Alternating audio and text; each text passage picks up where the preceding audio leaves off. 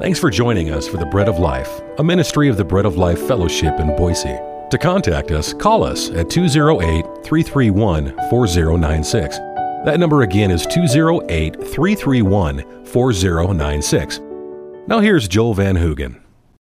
The secret to everlasting life, resurrection life, with all its joys and gladness, is that you cannot come to it but by way of death. Jesus died, but the death he died was your death. And until you face your death, deserved and declared as a righteous judgment on your soul, you will not be able to take as a free gift the life Jesus rose to give you. I can ask 100 people, do you think you're a good person? And this is the answer I'm going to get. Yeah, I'm basically a good person. I can ask the same 100 people this question. Do you consider yourself a sinner? And they'll say, well, yeah, I'm a sinner. That one, the Spirit of God tells them. We know it's true. The one, I'm basically a good person, is their own argument. They've been coming up with defenses all the time. You know, I know I'm a sinner, but I'm basically good. I'm better than him. I'm better than my wife. I'm better than my husband. You know, I'm certainly better than my kids. With that in mind, that you're not good, but that you're bad. Now, with that in mind, that I'm bad. Think about that. Look at the death of Christ on the cross. Look at him for a second. All the nastiness of the cruel people that surrounded him at that time. The dark, manipulating, maneuvering in order to destroy an innocent and a righteous man. They're cunning and they're conniving to get him out of the way. Look at the cross again, at the gruesomeness of the destruction of human life. Look at it, at its misery and the suffering, and particularly the misery and suffering of somebody who is absolutely pure and absolutely innocent and suffering for the sins and the evil that lurk in the hearts of all of those around him. Get that in your mind and then understand this. It is a picture of the motivating spring of your core.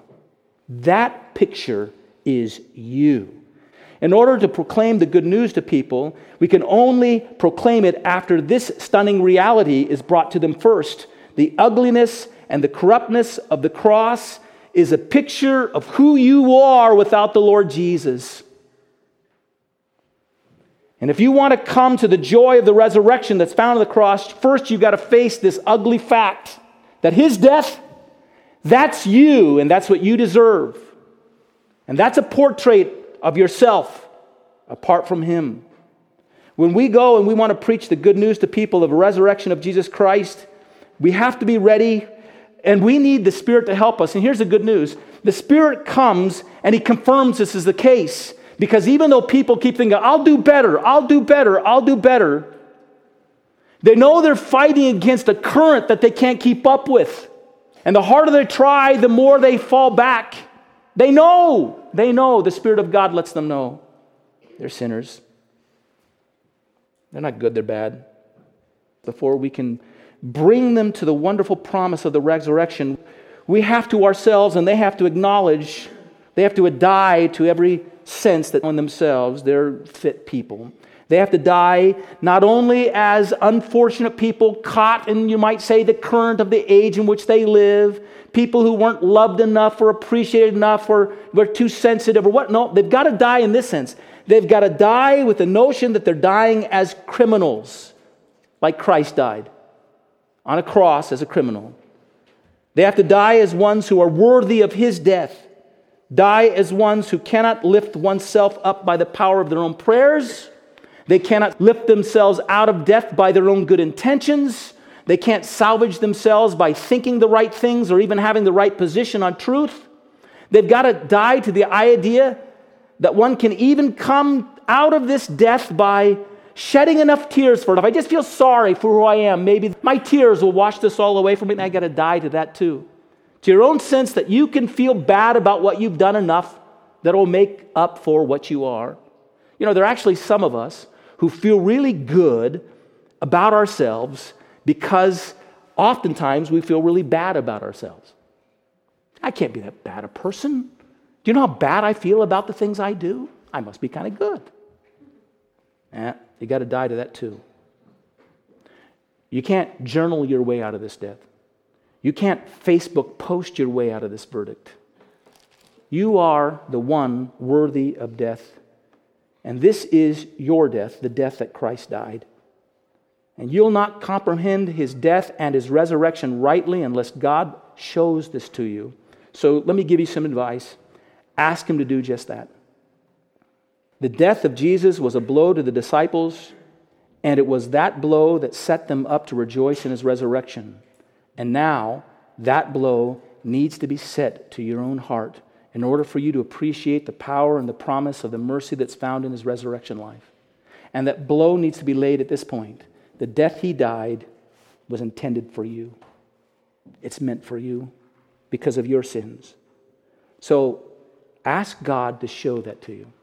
Because the fact is, you can't just go through your mind and think of all the bad things you've done and come up with a score high enough or low enough to make you feel miserable enough to face the death you need to face.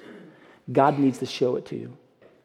God needs to put before your eyes a picture of himself as he died on the cross for your sins and let you see your face there. Let you see your acts there.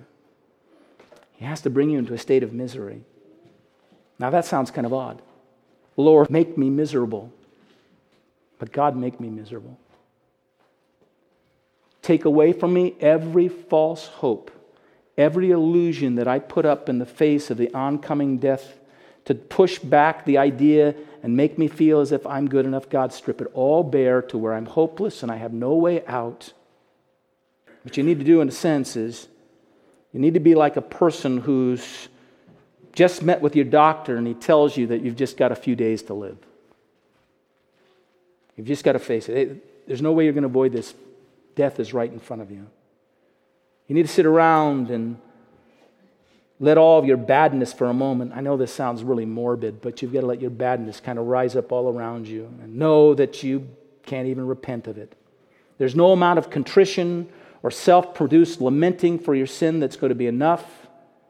God, you have to bring me to this. You've got to bring me to a sense of misery at the death warrant that is against me because of my sin. You've got to let me realize the fatal condition I'm in. God, you've got to let me hear the gavel fall and hear the sentence of guilty unto death, unto eternal, unending death. Before you, eternally holy, righteous, and just God, you've got to let me hear that sentence.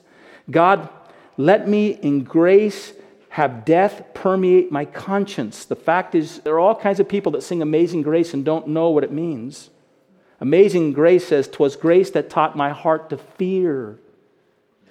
God, you got to bring me to the point of fear because I'm confronted with the death that is in me and that is me. And grace, my fear is relieved. Let me know what you've done for me in your resurrection once you've shown what I've brought upon myself and my sin.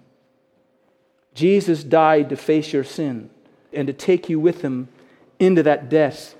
He died to suffer for your sins, but his Spirit works in such a way that in order to bring you to the gift of eternal life, he has to take you into that suffering of death first. That's at least in part what it means when God gives you repentance. You see that this death was meant for you, that you deserve it, that its horror is not that it happened to Christ, but that it should have happened and will happen to you unless you're brought to Christ in repentance and faith in him alone. You recall the story of the Christmas story that Dickens wrote. You remember it? Dickens, the Scrooge. He's visited by 3 different angels. Something has to change so that his life changes so that he can be a different person to face the day and the celebration of Christ's birth. What ultimately changes it?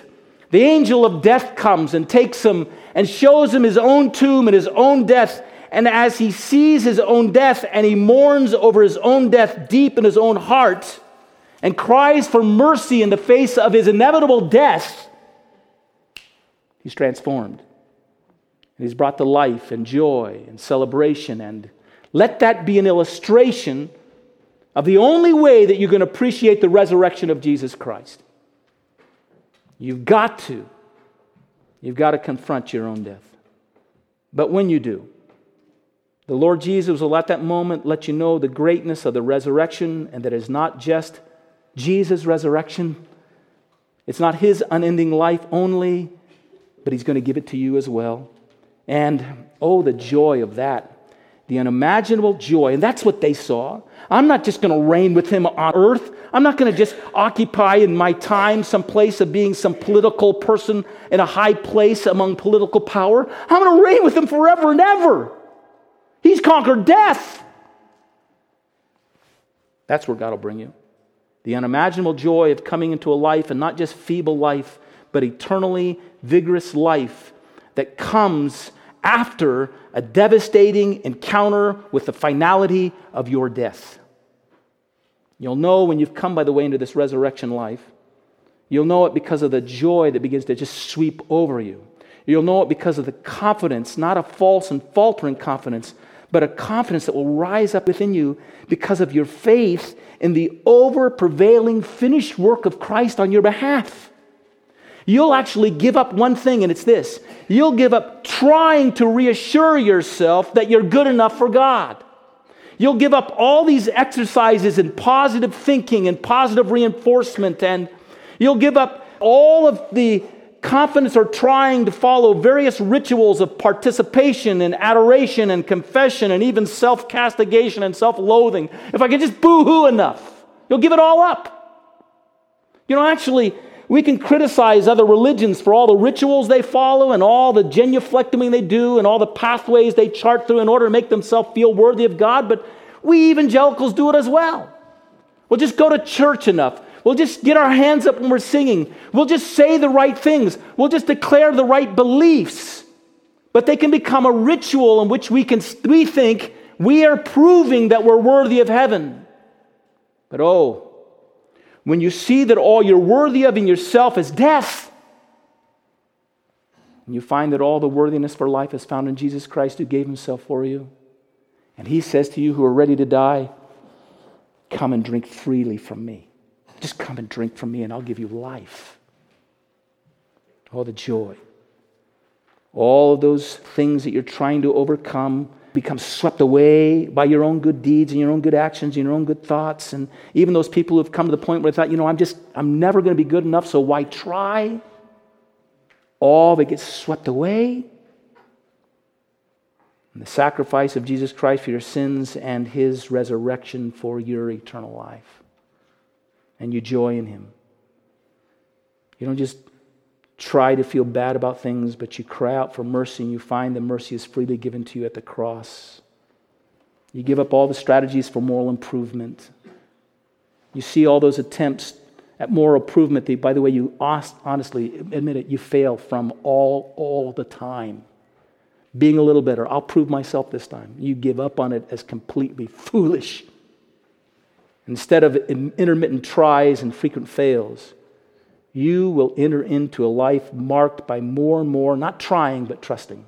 Trusting in Jesus Christ, resting in him, finding peace in him, finding joy in him, because he's risen for your life. Well, you'll keep up the pursuit to be good, but now to gain nothing for yourself. Instead, you'll keep up the pursuit to be good in order to give everything, all in joyful service to the one who brought himself into your death. That's right, Jesus died your death. Brought himself into your death so that he might bring you into his resurrected eternal life. You've been listening to The Bread of Life, a ministry of the Bread of Life Fellowship in Boise, Idaho. For a copy of this broadcast, call us at 208-331-4096. Until the next time, God bless you